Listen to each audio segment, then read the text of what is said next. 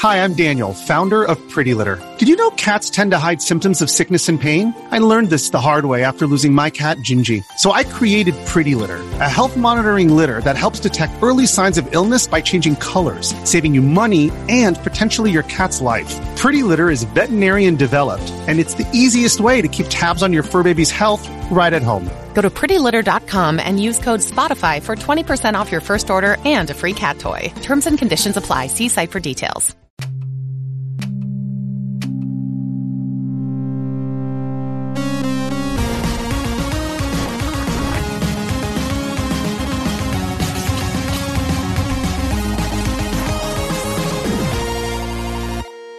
Hey everybody, I am here with Kevin Mellott. How's it going, Kevin? Good. How are you, Bob? I'm good.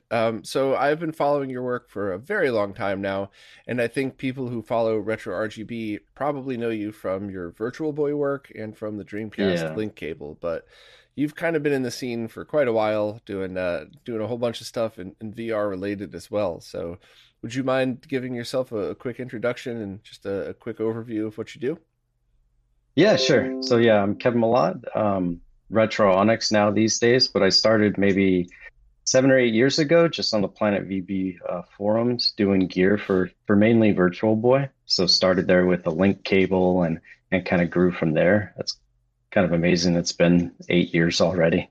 And then recently in the last couple of years, especially as part of Retro Onyx, trying to branch into some other consoles, slowly but surely, Dreamcast, like you mentioned, and then now with WonderSwan with a battery pack. So it's been fun. Yeah, I've done a lot more than I thought I would do, but it's been a lot of fun the last few years. Yeah. Awesome. So I just found out that I pronounced your name wrong. It's Mellott.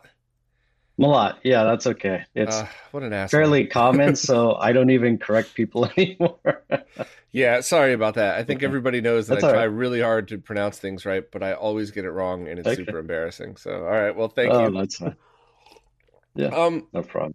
So what got you started with Virtual Boy and VR in general, or was the Virtual Boy what got you started with VR?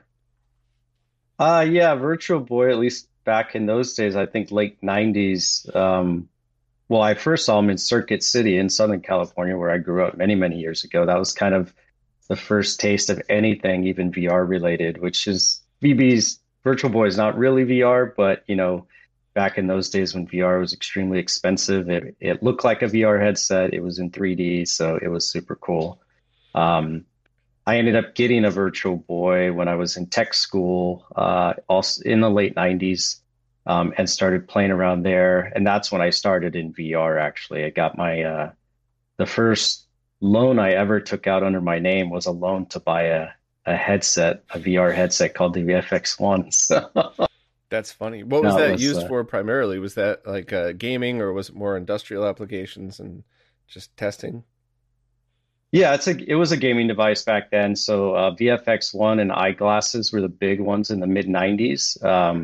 It was made by a company called Forte, which is now Vuzix. They're still doing headsets, the same guys leading that group. So yeah, we played God, what was it? Well, Quake, you could play with some patches. Back then everything was much, much harder. So you had to kind of cobble it all together. But yeah, it was still a lot of fun. Geez, I couldn't imagine Quake at such a low frame rate with a VR glasses on. I think I would get nauseous in about 4 seconds.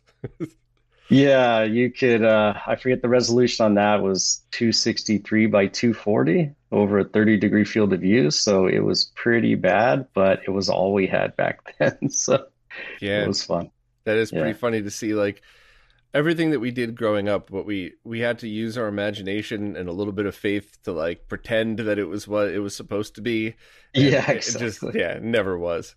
So Yeah, yeah. It's the stuff they have now is amazing as far as I'm concerned. But yeah. agreed. Yeah, it's light years ahead of where it started. hmm Yeah. So with the Virtual Boy stuff, what was like the first thing you modded on it? What was the first device that you had made for it? Yeah, sure. That was the link cable itself. And I had bought a Virtual Boy again. I don't know, it's about 8 years ago now. It kind of was, Planet VB is where you end up if you're into, Virtual Boy. That's where all the information is and guys who are on the scene building stuff long before I was. And and I had seen that there wasn't a link cable still. People were building their own versions, but there wasn't a kind of a clean one or a professional looking one. And I thought, well, I think I could do that. Um, and got into that.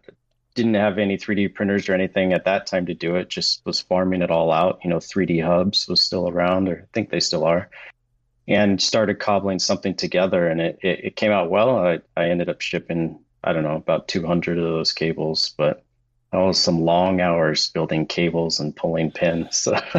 Yeah, I know all about that. I don't envy that at all. So thanks for doing that. And the first game that was able to be used with it was a patched version of Mario Tennis, right? Yeah, that one came a little bit later. Hyper Fighting was out already, and it had link cable support, and that's actually what kind of drove me. Hey, if you had Hyper Fighting and two VBs, you could play that. And so I wanted to get a link cable, and then later, Mario Tennis came patched. And that was a whole new game. I mean, even my teenage daughter used to ask me to play that, which kind of blew my mind because she's not interested at all. But and then there's a couple of demos by a Planet VB member. He's been a member a long time, a Dog P, Tic-Tac-Toe basically, and Battle Snake, which were kind of the early tech demos of, hey, how do you get a game to work with the link cable? So. That's pretty cool. My timeline's all messed up because I remember seeing Hyper Fighting and I remember it being posted on the site, but at the time it was still, unobtainable. So I think that's why my brain must have processed the other one first or something like that. Because I remember getting Richard Hutchinson's Flash Boy. Flash Boy. Thank you. I don't know why I just drew a blank. I'm only drinking water. This isn't vodka or anything. I remember having that, and I could play the demo of Hyper Fighting, but not the full version, and no 2-player support. So I remember getting Mario Tennis, and that in itself was an interesting story because if I remember correctly, people had started poking around in the ROM and found support that wasn't enabled yet. So it was like Nintendo started building it in, it was completed, and then they just deleted the option when it went to market because they didn't make a link cable, right? Yeah, exactly. That one was found. It was a Planet VB guy called MK, which has done some really impressive stuff on that system. He pops up every few years and then disappears for a few years, but he found code in that one for the link cable, and said he also scoured some of the other source codes but couldn't find anything. But that's too bad. That's such a fun game. It's just any basic game with good controls holds up to this day, and that's definitely one of them. Yeah. Even my son likes to play that one, my 5-year-old. He can't quite hit the ball right, but he still likes to take a look and play. So, it's fun.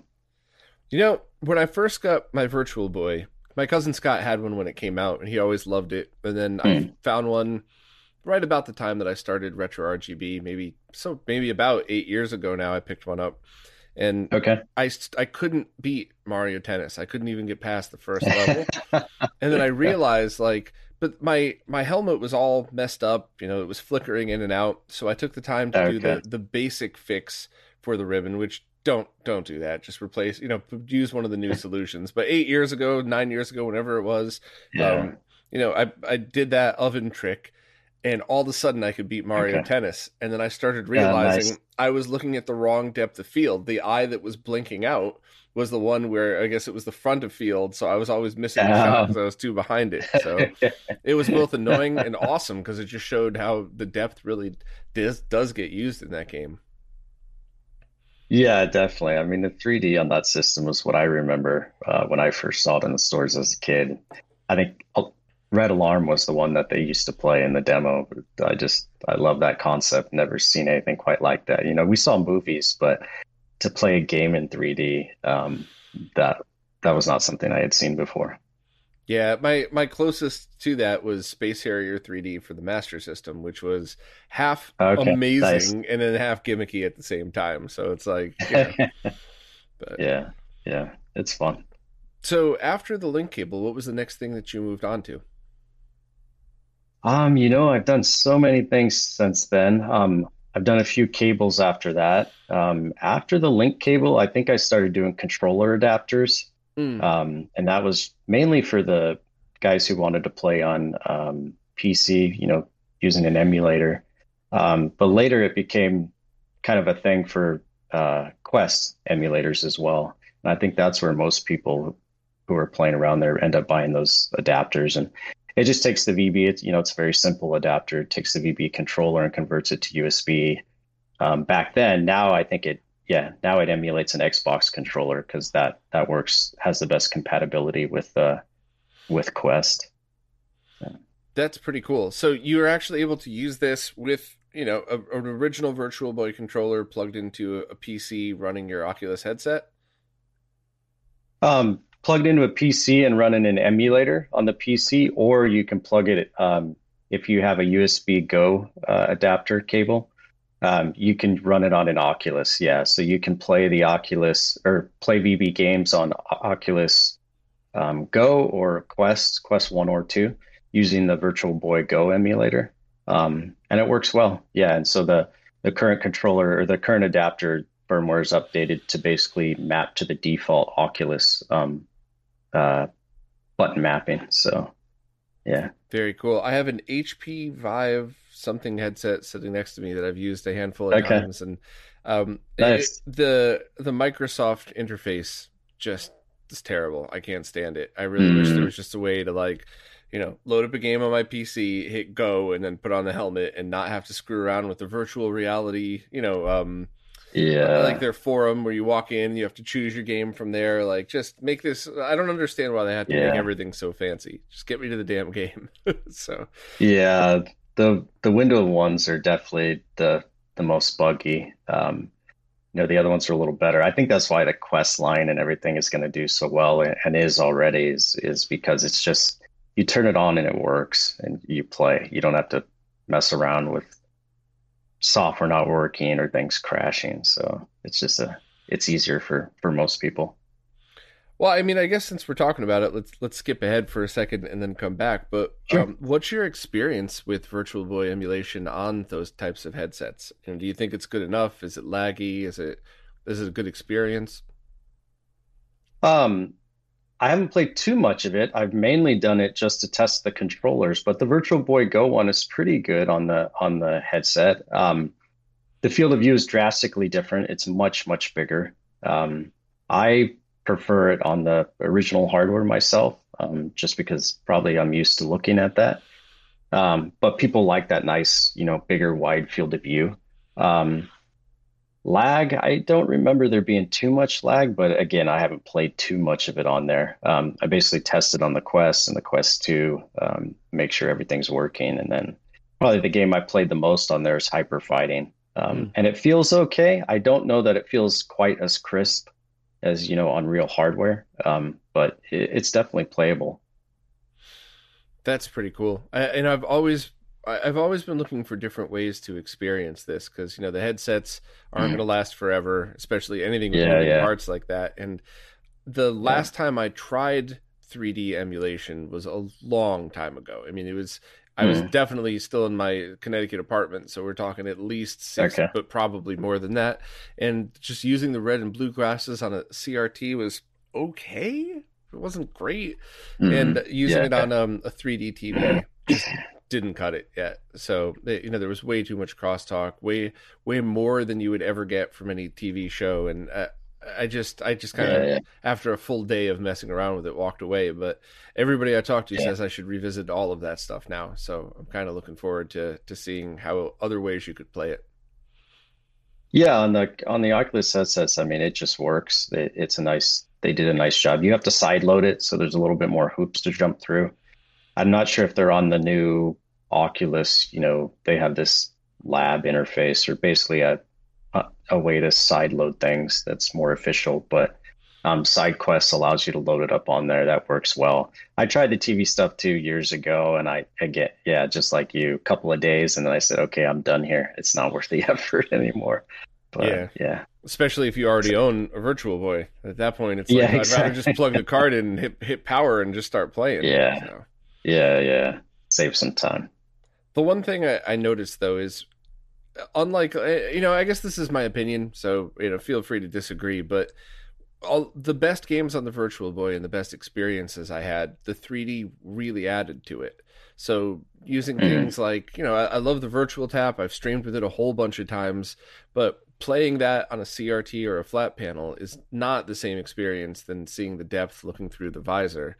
So I agree. I'm always thinking of ways to try to reproduce that for when these things don't work anymore. And who knows, maybe somebody will come around and do a Mr. Core for it and offer perfect 3D support for headsets and for TVs or something. I don't know, but I think it's something that you really got to experience it to really feel it, because it's just, even that new demo that just came out, Formula V, have you had a chance to check that out yet? I have, yeah. It's a nice game. The view when you're driving your car over the grate in the road so you can see the stuff underneath the road, that is such an amazing 3D effect on that. It's really impressive. Yeah, they're doing a great job there. I mean, the View Engine guys are pulling out all the tricks and putting them in that game. So it's impressive. I think they could have released it long ago as a game already, but they keep tweaking on it and adding more, so it just keeps getting better and better. Yeah, didn't they add the color blending trick to it as well? So it seems like there's more than 4 shades of red. Yeah, I know they have it on some of the intro scenes or cars, what they call, I think, high color. Yeah, but it looks beautiful, especially on that. You probably remember that first 3D car that loads up and you get to see it. It looks great on the headset in 3D. Yeah, absolutely. And I think that's another thing that, at least through the Virtual Tap, you can't really get the sense of those extra color blending, because it uses the tricks, of the display itself that's built into it. So you don't really get to appreciate that just by, having a recording of it. Yeah, exactly. And back to your question, I mean, Virtual Boy was intended as a 3D system, right? That's the strength of that system. So I played on TV, I flat screen and on emulators, like on my phone. Typically not more than a few minutes, because I just prefer the 3D, the original, displays. Yeah, totally agreed. Yeah. So some of the other stuff that you've made for the Virtual Boy. Now, you also have you have the link adapter cable, and you also have controller extension cables, right? I do, yeah. Those kind of came after the first just VB link cable, and then realizing, hey, I can make other cables. So a lot of the console people want to use the extension cable. So I started doing those. I actually just released, I think initially I did the design, I built a couple, and then I released all the models online and said, here, go, everybody go build your own. But I was getting pinged a lot from people still looking for a cable. Not everyone can get all the hardware and print it all and get it all together. So I started just making those as well, so people could get those. And that kind of led to also somewhere along those lines, for that time frame, someone, again, from the Planet VB group on the Discord channel, mentioning, hey, do you think you could do the Dreamcast serial cable? And so I ended up doing that as well. But Yeah, the extension cable and the fact that you have the designs out there is helpful for a couple of reasons. Obviously, anybody with a consoleized Virtual Tap, that'll be a big help. Or anybody that wants to use hyperfighting, but they're running their wires all around, so just having a little bit is good. Yeah. But also just having the design for that connector out there, because Shank Mods just did his Virtual Boy, and he was able to make a level shifter board to basically allow you to make your own controller. So now, if Shank and the crew ever turn that into something, which I hope they do actually, but if they turn that into something where now you could make your own Virtual Boy controller, that's what you would use for the output cable. So just grab any other cable and make that. So that was a huge help for all of that. And those the custom sticks are so cool for hyper fighting. I haven't tried one yet. Yeah, I've really? Yeah. It changes the whole feel of the game. I took a completely broken up Virtual Boy controller. I mean, absolutely unfixable. And I asked my friend Ben from iFix Retro to build it into one of my arcade sticks. And that's how I was able to play hyper fighting on an arcade stick. I actually didn't have your extension cord at the time, so it was really tight in the wires, but it was awesome. I mean, I had that whole event a couple of years ago, and it was just people were coming downstairs and doing a double take, like is that two Virtual Boys? And like Uh, some pro fighting game players came up, and everybody nice. everybody liked it. Everybody had a good time. Even the few that came up and mocked it at first, like, what the hell is this? They're like, wow, okay, so that's using this engine of Street Fighter with these characters, and like they totally were able to feel it out and enjoyed it. So I thought that was absolutely awesome. Nice. I'll have to try one of the sticks. I've been tempted, but I never quite pulled the trigger and picked one up or tried to build one. So Yeah. awesome.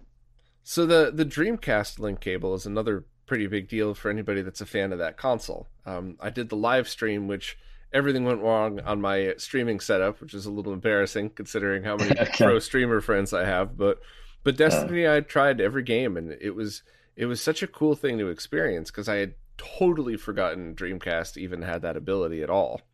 So Yeah, that one was. Sorry, go ahead. yeah, sorry everybody. We're doing this over Discord, which always has a bit of a delay, so I'm sure we're going to step on each other a couple times during this. But so you said just making these extension cables was kind of what led you to that, or just people asking about it. But did you have any knowledge of this before? Or did you just kind of get into it because people were asking? On the Dreamcast, definitely because people were asking, and I forget the username. I apologize because I should know it because he bugged me for almost a year to do it, and I kind of, hey, I'm interested, but I'm a little too busy, and I kept telling him I could definitely do it. And then somebody else on the scene started doing them, and then I think they stopped or gave up. And then I came back after about a year and said, "Hey, are you still looking for that?" And he's like, "Definitely." And so I that was the first time I had ever you know done anything with Dreamcast. So I bought two consoles, bought a couple of the games that he said would run two player, and then I started making them. That was a great project because it would really kind of push to the limit what I could do with my 3D printer and with my cable designs. And so after finishing that cable, I actually went back and redesigned all the cables that I make. Hmm. So that was a great project, came out well. It's got some really thin parts that are hard to make on an FDM, but they come out well on my printer. So it was fun. I'm glad I picked that one up. But yeah, that was my first exposure to Dreamcast. That's awesome. I think Yeah. I enjoyed all of them. I enjoyed the experience, but the Virtual On, that's the game, right? The like the mech Mm. fighter game. I loved Yeah. that one. Hmm. I absolutely Okay. loved that. And Tetris, but I mean that's not fair. I always like Tetris, so that shouldn't, it doesn't really Okay. count. But I'd played that game before, but like playing it, linked up where everybody has their own monitor, playing it against each other like that. That Yeah. was such a freaking cool experience. And if I can get a hold of two of the controllers, I'll set up just like I did with the Virtual Boy. I'll set up a mini Virtual On Mm. tournament inside one of. I'll probably piggyback on one of Arturo's other tournaments for that too. I think Nice. that's so cool, and I think that's another thing that once people sit down and actually play it, they'll go, "What the hell is this?" And then really start getting into it. Yeah. So, that's pretty Yeah, yeah, awesome. I love that it enables, stuff that couldn't do before or couldn't do easily. I mean, people were making their own versions on that cable too, but it just makes it generally available and easier to get, I hope. So, Mm, yeah, yeah, absolutely. it's fun. So, what did you move? Were there any other cables that you had made for those consoles? I think that was Um, all of them, right? I've done some WonderSwan ones, although those ones are definitely probably the least popular. But same kind of thing. So after I did Dreamcast, I did a Dreamcast serial to USB as well. And then I kind of just took those two ideas and did them for WonderSwan as well. Initially for WonderSwan, because the community said, hey, we don't have this connector, that external port connector. But an HDMI connector will actually fit. But I said, hey, I can make a proper one. So I designed one and then made the WonderSwan cables as well. So which reminds me, I have to release the WonderSwan model online. I usually release them about a year after I do these projects, so I think I'm overdue on that one. Which is really generous of you. There's nothing out there saying that you should release all of these, and the fact that you do is very, very cool and much appreciated. Yeah, I mean, I want, people should be able to use them. You know, on most of my stuff, some of it's more complicated, not everyone can pick it up, but on cables, I think I have most of the models for everything out there, at least on the VB side. So like to make those available for people who are experimenting themselves and, want to try new hardware. It just makes it easier for them. Mm. So what got you into WonderSwan? Was that a console that you'd had, or is that another people kept asking and you jumped into it? It's another somebody in Planet VB just said, "Hey, have you heard about this WonderSwan thing? It's from the same guy who did Virtual Boy." And I said, "No, I haven't." And I resisted for many years, and then finally just got one. And did the battery pack for that one. That was also came out, in my own biased opinion, much better than I was expecting. So yeah, that was also my first exposure, is basically some community members telling me to, hey, go check this thing out. And what products do you have now for the WonderSwan? You have the cable and you have the battery pack, right?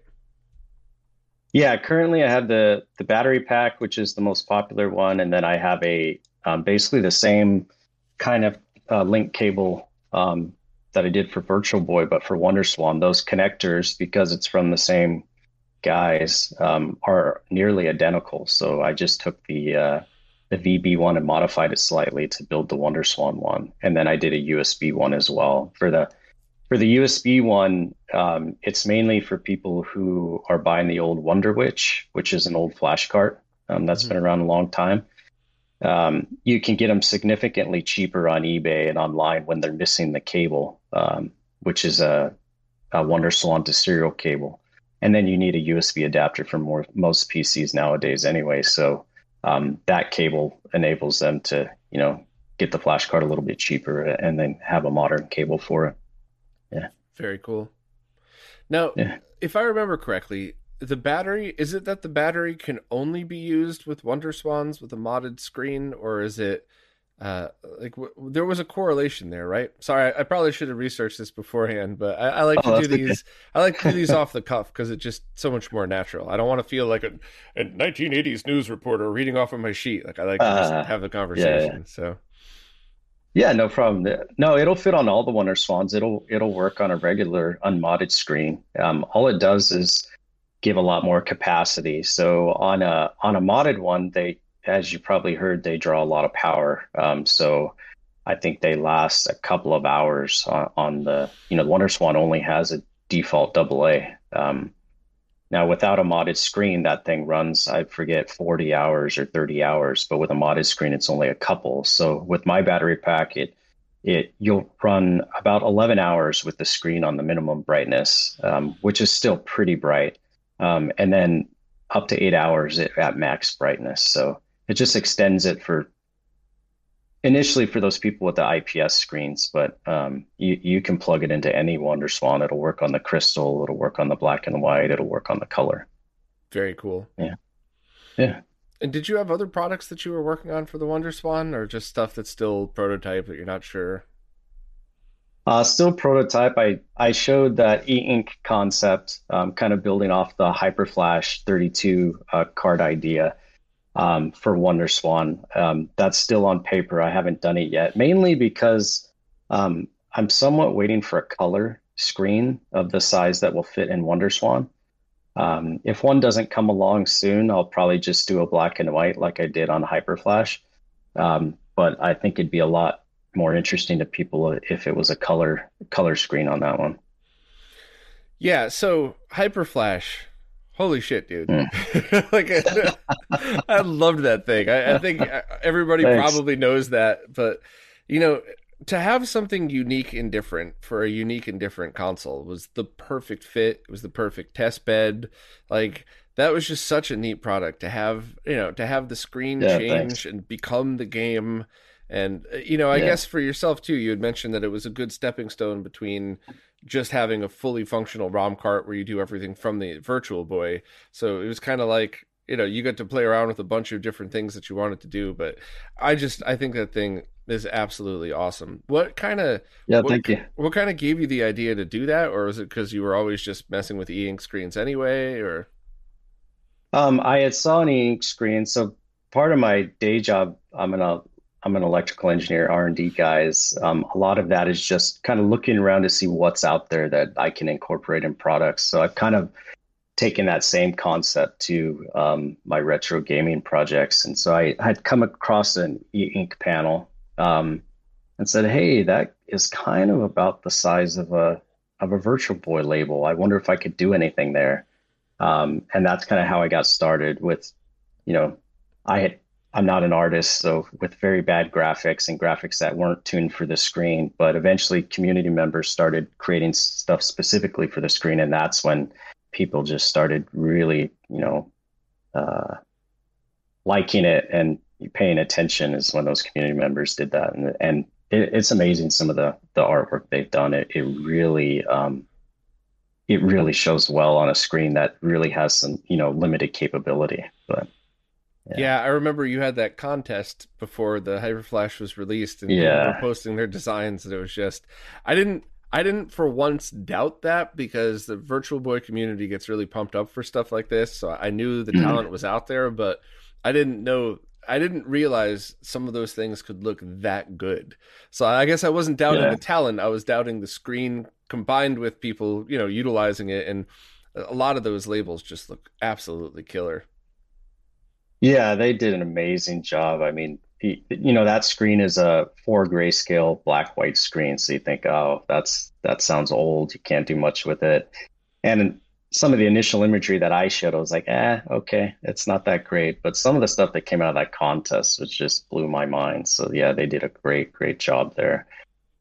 Well, if there were ever a team of people that you needed to concentrate on 4 shades of one color, it would absolutely be the Virtual Boy community. That's true. That certainly worked in their favor.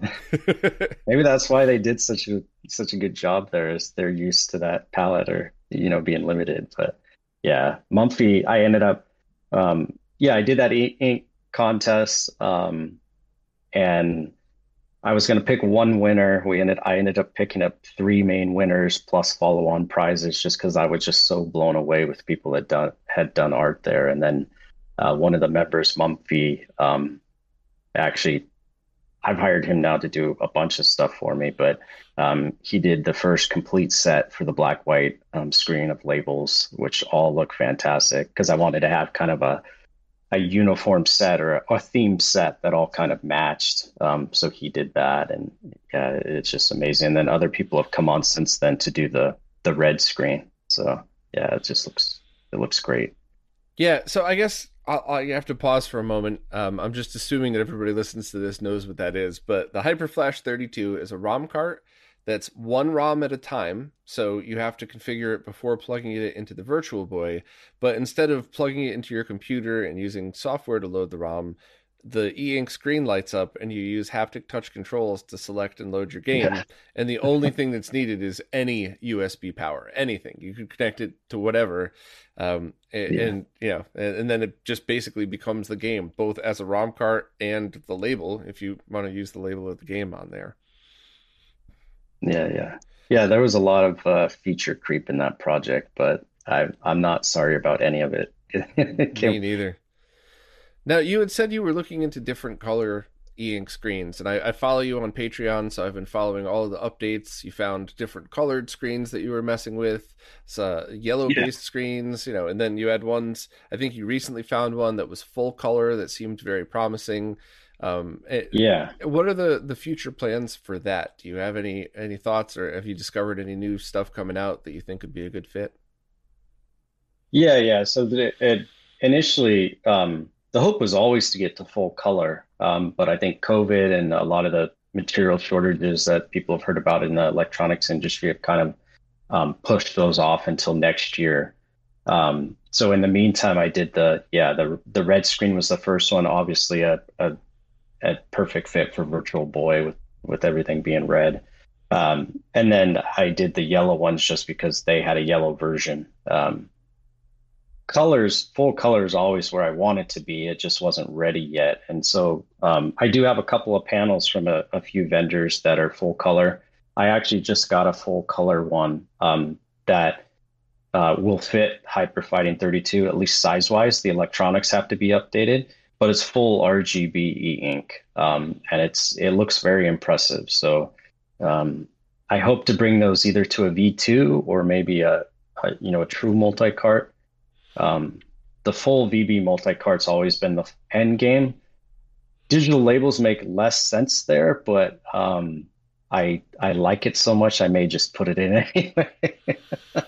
Yeah, I think that's such a neat option, and I think that there are definitely people out there that just want the cheapest possible way to run all homebrew on their Virtual Boy, but I just think anybody that's seen one of these, even if you fire up the Virtual Boy and you select your game that way and it loads, when you take the game out, having a full color label on there is just absolutely killer. I mean, I would like to personally see that on all ROM carts. Now, unfortunately, that would mean you would have to have a full color e-ink screen in the exact same size as the original label that folds over the top. So I don't think we're going to be seeing that anytime soon for most of those. But I just think that would be, if there were two options, if there were the $150 option and the $250 option for my favorite console, I would absolutely buy the one where the label turns into whatever you want it to. All right. That's probably good not feedback. for every console, but for my favorites, no doubt in my mind, I would want that. I don't think they have foldable e-ink yet, right?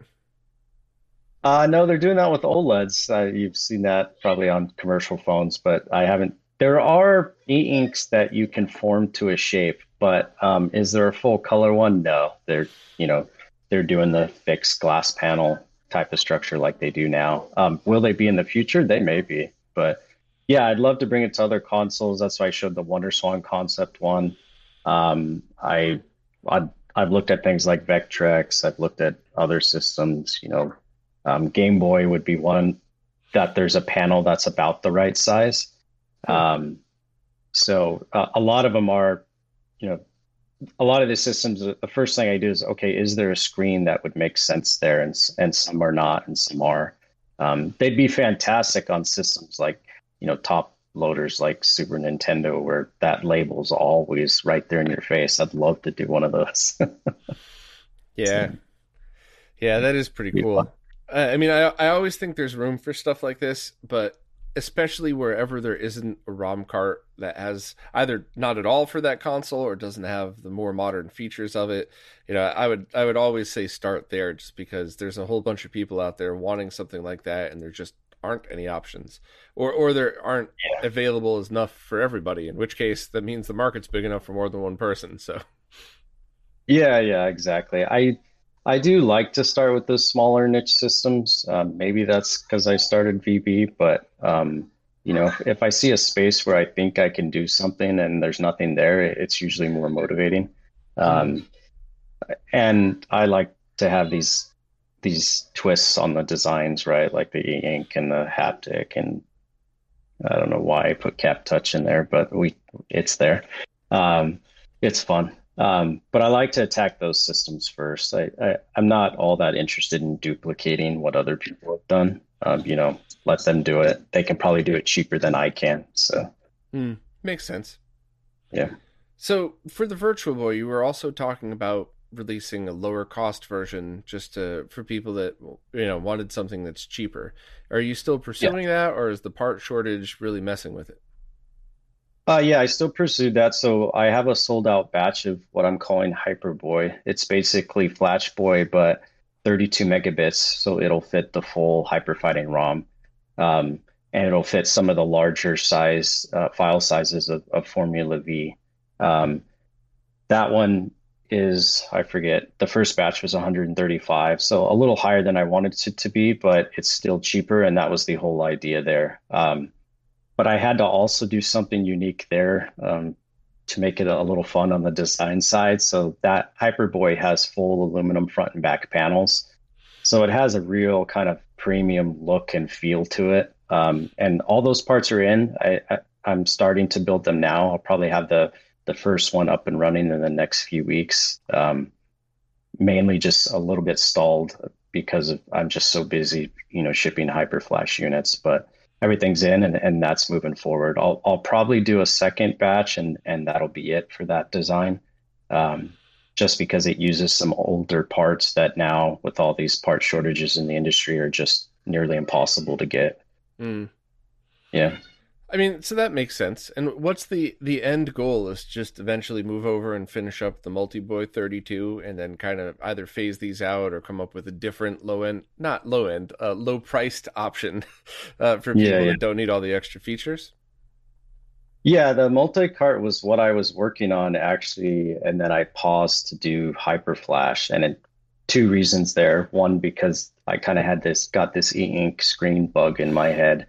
And then the second one is the full playable ROM had leaked on the forums of Planet VB. So I thought this is a perfect time. Let me switch over. This will be fast and I'll get it done quick. Well, it took me a year to finish the design because of the firmware and everything else. And now we're 2 years since that first started. So it wasn't as quick as I thought, but you know, the full multi-cart is where I've always been going. So I hope this coming year, I said that in 2021. I hope to do it in 2022. And yeah, I think that cart will eclipse the others most likely. But obviously right off the bat, actually no, which would be the first one that you released, or is that going to be dictated by part shortage? You know, are you going to go all in and do a color e-ink screen with the Multi-Boy and all that, or would you just go with like whatever is the cheapest way to make that happen, which still isn't going to be cheap, but you know. Yeah. I think I'm going to do it two ways. So because of the additional cost of the color screen, they're going to be more expensive than even the panels that I use now. I think I'll do two versions, one with screen and one without. And I think that makes the most sense. So I can continue if people that really like the e-ink idea and like that can add that as an option. And people who don't and just want a real VB multi-cart, which is, what people have been asking for a long time, they can do that and maybe save a little bit of money. That makes perfect sense. I would also suggest launching them, or at least launching the pages for them at the same time. Because one complaint that I often get is when one thing comes out and then the next thing comes out and people were upset because if they had known, they would have bought one or the other. And very often it's that they would have bought the more expensive one if they had known. So that kind of would help everybody, including you, to just like when that time has come, unless there's like a giant development hurdle that you would have to get over, I would still at least announce them both. Like, here's what's happening today, here's what's coming tomorrow, or open pre-orders for both. But other than that, I mean, I think that's exactly what everybody's been looking for, is just some kind of very basic multi-cart, load all your ROMs, select it right from the Virtual Boy. But I will definitely be buying the one with the e-ink screen. So the base design there will be e-ink, and it'll just be an option, I think, to get one without a screen. The Hyperboy firmware is built off Hyperflash 2, and it's not too difficult to basically disable the e-ink portion of the design.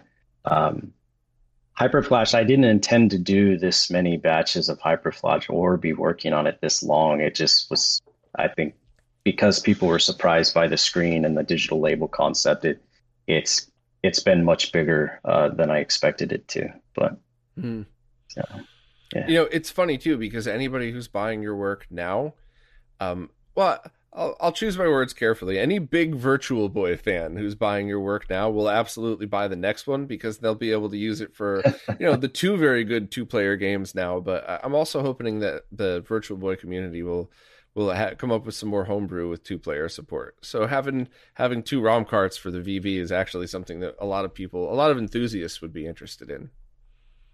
Yeah, I hope to see that too on the more 2-player games. There's not that many, as you know. Formula V has official support for link cable.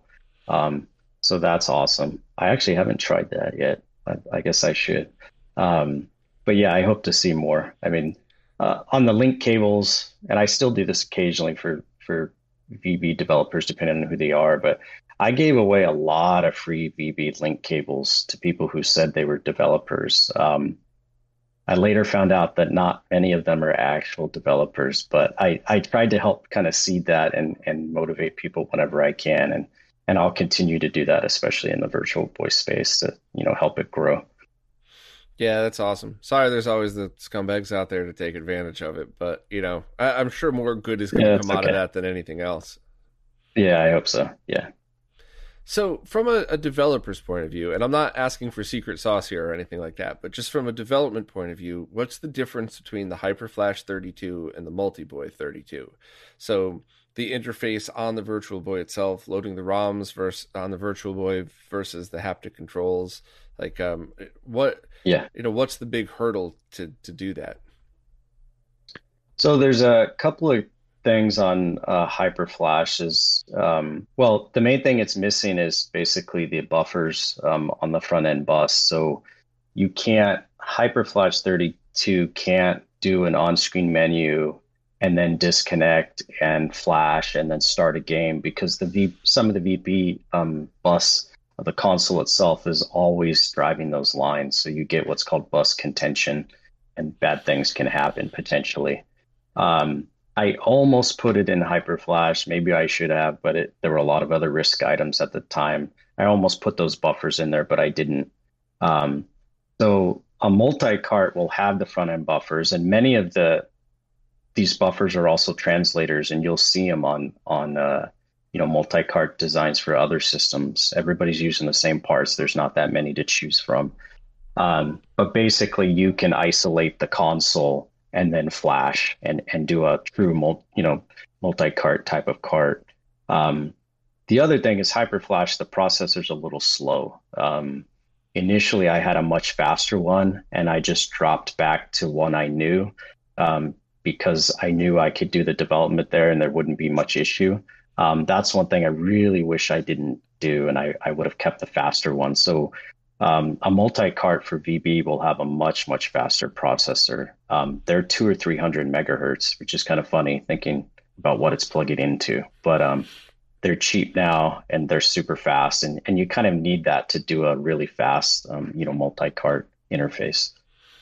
So that is speed of the interface, and is it also speed of the game loading itself?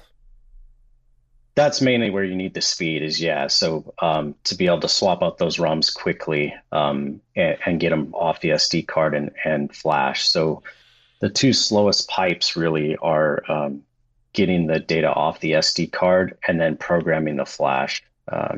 So on HyperFlash, it's basically doing it as quickly as it can. One Planet VB member and people who follow me, at least on the Discord, are well aware of this, that Thunderstruck has helped me a lot there on firmware. And we've played a lot of tricks to optimize the firmware loads and programming on HyperFlash to get it to run faster than it normally would. You could still play those games with a faster processor, but with the kind of processors that you can buy now, the ARM-based microcontrollers, it'll be so fast. You may not even need to play tricks like that. Very cool. So not near instant loading for games as opposed to, up to a minute and a half for the larger ones then, right? Exactly. So the multi-cart should be about 10 times faster, maybe more. And then instead of a flash, we're going to load a PS RAM. A lot of the multi-cart guys are doing this. They're basically loading off SD into a PS RAM because it's significantly faster, and you can get much faster load times. So that's at least the initial idea. That makes sense. And then with something like that, when you power off the console, the ROM is deleted from the RAM, but it's so fast to load, it doesn't really matter because you're not waiting there for it. It makes total sense. Exactly. Yeah. And that's why they do PS RAM, because it's just incredibly fast to reload. So if you have the microcontroller to do that, then that's what makes the most sense to do. Now with the USB port on the HyperFlash, I know that's mainly for development tools, but has there been any weirdness or any cool things that people have figured out what to do with that? I vaguely remember a conversation about people with two HyperFlash 32s might be able to link it through USB instead of the link cable or something. Was that ever anything that transpired? No, nothing. Yeah, it's mainly for development. Nothing tricky there, mainly because we don't allow it over firmware. The main thing it's used for is to hook up to Thunderstruck's HyperFlasher GUI, and you can do firmware updates. So all the firmware updates for HyperFlash 32 are pushed through HyperFlasher and Thunderstruck. because it's just a easy, convenient way to do it. He has a GUI, helps you out with the labels, helps you, it just helps you set up the SD card in general. There is a whole interface there, though, that not many people use, which is why we call it developer. If anyone who's used my programmer, little mini programmer, basically that whole interface still exists. So you can send ASCII commands. Basically anything you can do with the cart, you can do over USB. And Hyperflasher uses some of that to do the firmware updates. And Thunderstruck spent quite a bit of time optimizing that to interface with his GUI. And that's kind of what is the base for Hyperboy. So there is stuff there. It's just not, some of it's command line. So some of the developers use it, and Thunderstruck has a command line interface specific tool for that as well. But for the average person, they don't need to use the USB for anything but power. Yeah, I mean, when I tried the Formula V demo, I took the SD card out, plugged it into my PC's SD reader, loaded up Hyperflasher, and got the label set up for it. And then I was like, well, I'm already there, so let me just plug in directly to the ROM cart, and I saw a firmware update was ready. I pressed a button, and it's done very quickly, and it was such a seamless process. I just appreciated it so much. There was no weirdness. There was no load this, wait for that, enter your serial number, count to 10 standing on your head. It was just, you plug it in, you hit update, and you're done. I thought that was awesome. Yeah, Thunderstruck did a great job. I mean, he drove all that. The only thing that sometimes happens is there's a different version for the color screens versus the black and white screens, and they'll load the wrong firmware. So then labels get a little messed up. Hopefully we'll clean that up in the future, because the cart knows what type of screen it has. So it should get even simpler. But yeah, he's done a great job there. But that's not a safety issue. That's just a workflow issue. So if somebody loaded the wrong firmware, it's not going to blow out your screen. It's just going to look weird until you put the right firmware back on it. Exactly. Yeah. It just doesn't display the labels correctly, but it's still functional and you can recover from it. Cool. Yeah, that's always good to know, because I think anybody who's dipped their toes into nerdiness has run into at least one situation where it's like, hold your breath when you're updating that firmware, because if it breaks, you're screwed. So glad to know that that's not the case. You can't, you're not going to flash the wrong thing on it. Yeah, no, the black and white screens and the color screens are all based on the same base electronics. Obviously on the Hyperflash end, but also on the e-ink panel itself, there's a little processor in there. So that's why I'm able to do the colors and the black whites, because the base interface is all the same. Very cool. Yeah. So anything else that you've been working on? Anything else you've been designing? Because I've been following your work, but I just, there's so much I often forget of what's in the pipeline.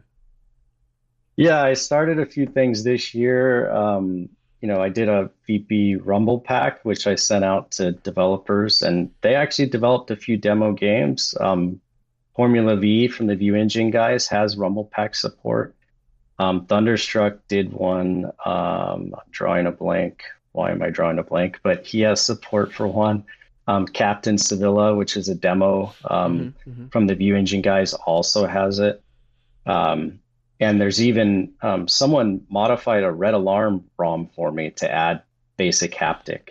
It was kind of a test of, hey, could we potentially patch existing games to add rumble packs to the controller? And it's an early version, but it works. When I bump, when the Red Alarm spaceship bumps into the walls, my controller vibrates. So I really wanted to have that out this year, but I just got so bogged down in shipping Hyperflash and then the WonderSwan battery packs that I kind of had to pause that. But so I hope to finish that out, in this next coming year as well. There's also a Virtual Boy, a VB Wi-Fi adapter that I did, and there's somewhat of a joke in the Discord that Thunderstruck likes to say a lot, or occasionally, is that a lot of Kevin's projects start out as a joke. Be careful, he'll actually build it. So the the Wi-Fi adapter is one of those. So Thunderstruck has one. We just haven't finished the firmware on it. And I forget if I sent one to the View Engine guys or not. I may have just said we were going to, but hadn't done it yet. But we want to show just some basic demo of a VB connected online. And that was the idea there. So I hope to finish up the firmware on that one next year too, so that when I say devs, I typically mean software developers can do some sort of connected online demo with the Virtual Boy. I think it would kind of blow people's minds. Yeah, what would be the context? So would it plug into like the 2-player expansion port, or the link cable, or would it plug into the controller port, the cartridge port? Like what are you thinking this could be done, or could be done with this? This one was to plug into that link port, so in place of a link cable. And initially, a lot of the ideas were just, hey, if we had a link cable that plugged in online, what could we do there? And there's some limitations there, but that was the easiest way to get started. So I think you'll see some demos there first. I know some people are putting, Wi-Fi radios inside flash cards, which I think is an awesome idea. But me too. We'll start with the link port first. Yeah. I mean, yeah, start with that to, I'm about to feature creep your product. I could feel it, but start out with that. But if you imagine the Multi-Boy 32 with a Wi-Fi chip in it, and imagine if on the top you had a custom little slot that you could plug in a cable that also plugs in, like a short little pigtail that plugs into the expansion port. So that would enable the potential of people not ever having to have an SD card or just a basic one in there, and just whatever game or whatever homebrew is on their home server, you can just create a share and connect to it. Which, if you load up a bunch of games, you don't need that. But especially if you're a developer or somebody who's always trying new ROMs, that would be helpful. But then to also have that corresponded link to the 2-player adapter, so you could have 2 Virtual Boys connected to the same network, each of them running off of that. Funny. That would be a really awesome idea. I love that. Yeah, the wireless has been a request many, many times. I love the idea. It's, can I get it on the cart, and can I keep the BOM cost low enough? That's why we were thinking, hey, let's try out with this adapter. What kind of things, do the software developers, what kind of things can they do with it? And then if that proves out and makes sense, then it's a great test bed for, hey, should we pull this into a card or not? Yeah. I would absolutely love to see Mario Tennis 2-player with the rumble pack support. So whenever you hit the ball, your controller rumbles, and being able to somehow play that online across the internet with somebody else who's playing, who's got their own. I guarantee you, if you come out with this, Destiny and I would be the first 2 people to buy it, and we would be streaming it that night. Yeah, that would be awesome. You've probably seen the guy that did the Game Boy Tetris one with a Pi board, right? And he was able to basically stack smashing, cool. I believe. I have that sitting right here in a pile of projects that I need to get to, that if I started now might take me a year to finish. So I have no idea when I'll be able to get to that, but I'm absolutely looking forward to messing around with that at some point. Yeah, it'd be awesome if some of us have talked about, in the background, could we apply that same kind of concept to VB? And I think you could. Nobody's tried yet. That's really interesting. I would love to see something like that. And, Virtual Boy community is small, which is good for a couple of reasons. There's people that are willing to test this stuff and work through it. And, when bugs do happen, it's a small enough community that people understand, like, no, this is still in beta, so don't worry, we'll work through it. Yeah. But that allows both a fun experience, and also it would allow you to take whatever you've come up with and apply it to a bigger platform afterwards, because you've already got a lot of the alpha bugs worked out. So, heck, I mean, if this could lead to, wireless Game Boy ROM carts, so same thing, like you plug the little cable, so now you're in the same room with somebody doing that, or even over the internet. Heck, that would be pretty amazing. That's another product I think a lot of people listening would buy. A Game Boy ROM cart with a color e-ink screen that turns into whatever game that you're playing, with the little connection on it that goes into your link port, so you could be playing against online against people with original hardware. That'd be killer. Yeah, I would love to bring the ink concept there. And yeah, all these things I do on all these projects are kind of usually built on past things that I've done and then add one or two more components that I'm basically testing out for, something in the future. So yeah, I would love to do all kinds of stuff like that. So we'll see what happens this next year. That's pretty cool. To cycle Yeah. back to the Rumble Pack thing for a moment. Yeah. So, what do people need to do in order to add support to existing games? So they would need to be able to. Do they need to disassemble the code of the game, or are there different tools that are out there that people might be able to discover what's in there in order to do this themselves? I think for existing ROMs, it's going to be hard. You're going to need a certain kind of programmer, which there are a few on the Planet VB discords, and in I think I'll probably mispronounce it, but Enthusi is how I usually say it. But he does a lot of firmware work for Virtual Boy and ROMs. And he did the Red Alarm basically hack or update for me just as a proof of concept. So I think you're going to need people that are pretty into it to know how to do that for existing ROMs. But for homebrew, the View Engine guys are baking the interface or some of the code into their View Engine platform. So for homebrews and any new versions, especially if they're using the View Engine as their base, it should be pretty easy to add support. That's good news. I mean, there's Yeah. obviously some bigger named retail games like Wario. It would be nice to have Rumble like whenever you jump on somebody or anything like that. But Yeah. I'm also Yeah. really interested in seeing what the homebrew community does. And I'm also there were a bunch of ports to the Virtual Boy that were kind of half done, and I'd also love to see those finish up, especially with the new engine being produced for it. Because there was the Mario Kart one that was pretty good. Yeah. The F-Zero one.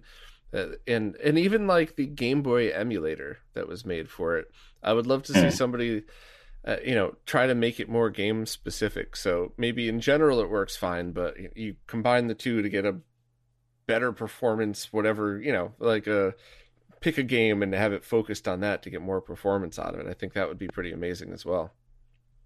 Yeah, there's definitely a lot of those demos online. VB is the land of demos for games. I think because it's a lot more effort to develop some of these things than people realize. So it takes thousands and thousands of hours for some of these guys. So it's impressive that guys like Thunderstruck or the View Engine team guys have as many demos as they do because it takes a lot of hours to get something out that looks and plays well. Yeah, that's for sure. Yeah. So this might be a really stupid question, but in the NES, you had the different chips on the cartridges themselves that could enhance audio and video. On the SNES, we obviously had Super FX, SA1. They had the one chip game on the Genesis, Virtua Racing. Is it possible to do something like use whatever processors on an upcoming ROM cart to offload some of the processing, so to have something on there so that like the Game Boy emulator runs at a much faster speed because it does some of the processing there instead of on the Virtual Boy itself? Is there possibilities for stuff like that? Yeah, of course. I mean, that's a great question. A few of us have looked at that many times. So the Virtual Boy has this expansion space that was designed specifically for that kind of stuff. It was never used by any game. The View Engine guys and myself put extra SRAM on that space so that they had a lot more SRAM to play with on a particular. It was actually a Formula V. Well, actually, no, they were testing video. But anyway, that expansion space hasn't really been used by anyone, and so we've talked a lot about putting accelerator chips out there. One of the things we're going to try on the multi-cart, and I think I can combine all these, is we're going to put an interface there that can talk directly to the MCU so that the game will have access to the MCU. Because these ARM microcontrollers are ridiculous in terms of horsepower, and they have full floating point processors and everything there. We want to put a bus interface there so you could basically offload calculations for the MCU to do while the VP is doing other things. So it'll act as a co-processor. Or you could do things like, EverDrive's doing, and where they have, FPGA acceleration sitting on cart. So those things are definitely possible. Nobody's really just done it yet for VB. That's really exciting because I remember the first time I fired up that emulator, and I think I played just basic Super Mario Land, and I just saw so much potential. I loved the 3D depth. Yeah, yeah. It was obviously just the speed of it that was the issue, but that Exactly. was so impressive, and that immediately opens up the library to hundreds of awesome games, Yeah. so I realize the ports are just ridiculous amounts of work, and while I would love to see like the Link's Awakening port or something get finished up, Yeah. it's just Yeah. that's asking so much. Whereas being able to provide developers with a chip that you could offload the power onto, and then having the emulator writer tweak that, I think, while that's not easy by any stretch, it's infinitely easier than trying to port a couple of games over from one platform to another. So, Yeah. Yeah. I think we'll try that when we do the multi-cart. You know, Even on HyperFlash, when it's plugged in, that microcontroller is just sitting there dormant because it's not doing anything when it's plugged into the platform. So we're going to try and leverage that fact and try and get it to do some calculations. So hopefully we'll see some stuff in the coming years that do exactly that. that's awesome. Are there any Yeah. other hidden things about the Virtual Boy that nobody's really tried to capitalize on? Um, that's a great question. A lot of it, at least from my perspective and the cart side, is just that expansion space. There's a lot more memory that could be available in VB carts that just never has been. The biggest default game, at least a release game, was 16 megabits, but you can go up to 128 megabits, Hmm. both in the ROM and the expansion space. So you can have quite a bit more memory. I had 256 megabit carts at one point, and it went out to a few developers. So there's a lot more space there. I think there's a lot of games to play on the accelerator on cart, and you're seeing people do all kinds of stuff like that now for other systems, just because the processing speed is just so available now and cheap. Assuming you can buy the part these days, but it used to be Yeah. available. Yeah. And then, the link port is pretty much unused except for the, two-player cable. So you can do all kinds of things there, although the interface speed there is much slower. So you'd get a lot more bandwidth if you just did it directly on card via the expansion space. So Mm. hopefully we'll see more of that as we go on. We've certainly tested a lot of it. It's just, there's no killer application or game that uses really any of it yet. There's lots of testing that we do. Do you know how the audio works in Virtual Boy games? Is it sample based? Does it use chips on the Virtual Boy? Because the audio quality was always a bit lacking on that console. Yeah, that's probably what I know the least amount. I know there's a chip on there, and it's what I hear from the software developers. It's difficult to use. Mm. Hopefully, no one gets upset by that, but I believe that's true, at least from what I've seen. Because one of the things I often get asked about is, hey, can you put an audio chip on the cart? Because the audio comes into the cart, but then it's just looped right back out. So they want to have some sort of chip on there so that they can, play games with sound there that are a little bit easier to do. Yeah, that was going to be my next question. Is does it have the ability to pass sound through so that you could just generate everything on the cart and not use the chip on the Virtual Boy? So that answers Yeah. that. So that's pretty cool. Yeah. It'd be neat to see like the MSU1 style mods to have original soundtracks, swapped over to that. So Yeah, it'd be awesome to do that. There are chips, you can put down it. We have this kind of laundry list so one of the members of the View team, George, and I are very frequently go back and forth and build this huge laundry list of stuff we want to see. And I don't think you could make a cart big enough that would hold everything, but we trade ideas quite often on that kind of stuff. And the audio is one that basically he really wants to see because it would make his life easier as a software developer. Mm. Yeah, I wonder how that would affect use on emulation for people to try to, because if you're inventing a new virtual chip, if you will, it'll work fine on your cart. But what about people that use emulation? They would just have to update the emulators, right? Yeah, it would break the, I think any custom hardware that is probably, doesn't exist currently. It would break that. I don't know what they would do there. Yeah, adding that Yeah, feature to a software emulator is going to be way easier than a lot of the other things that we've discussed. Not easy, just easier. probably. So, yeah. Yeah, maybe. I can say that as a hardware guy. Sure, the software guys can do that. That's funny. Every time, I'm a hardware guy too, so every time I talk about software stuff, I just assume everything falling out of my mouth is like 1,000 hours worth of work. So I always try to step carefully because it's like, hey, it Yeah, seems easy. yeah, Why don't you just put that in the game? Like, screw you, yeah. Bob. Yeah, I think easy to say, but people can have their wish list. I think that's okay. Yeah, absolutely. Yeah, Well, thanks for taking the time to do this. I've been wanting to talk to you yeah, like of this for a course. while, and I keep Yeah. forgetting, and it's getting worse. The people that I've known for the longest period of time, like I talk to them on a regular basis, and then somebody will be like, "Hey, how come you never interviewed Kevin?" And I'm like, "Oh, of course I Mm. already interviewed."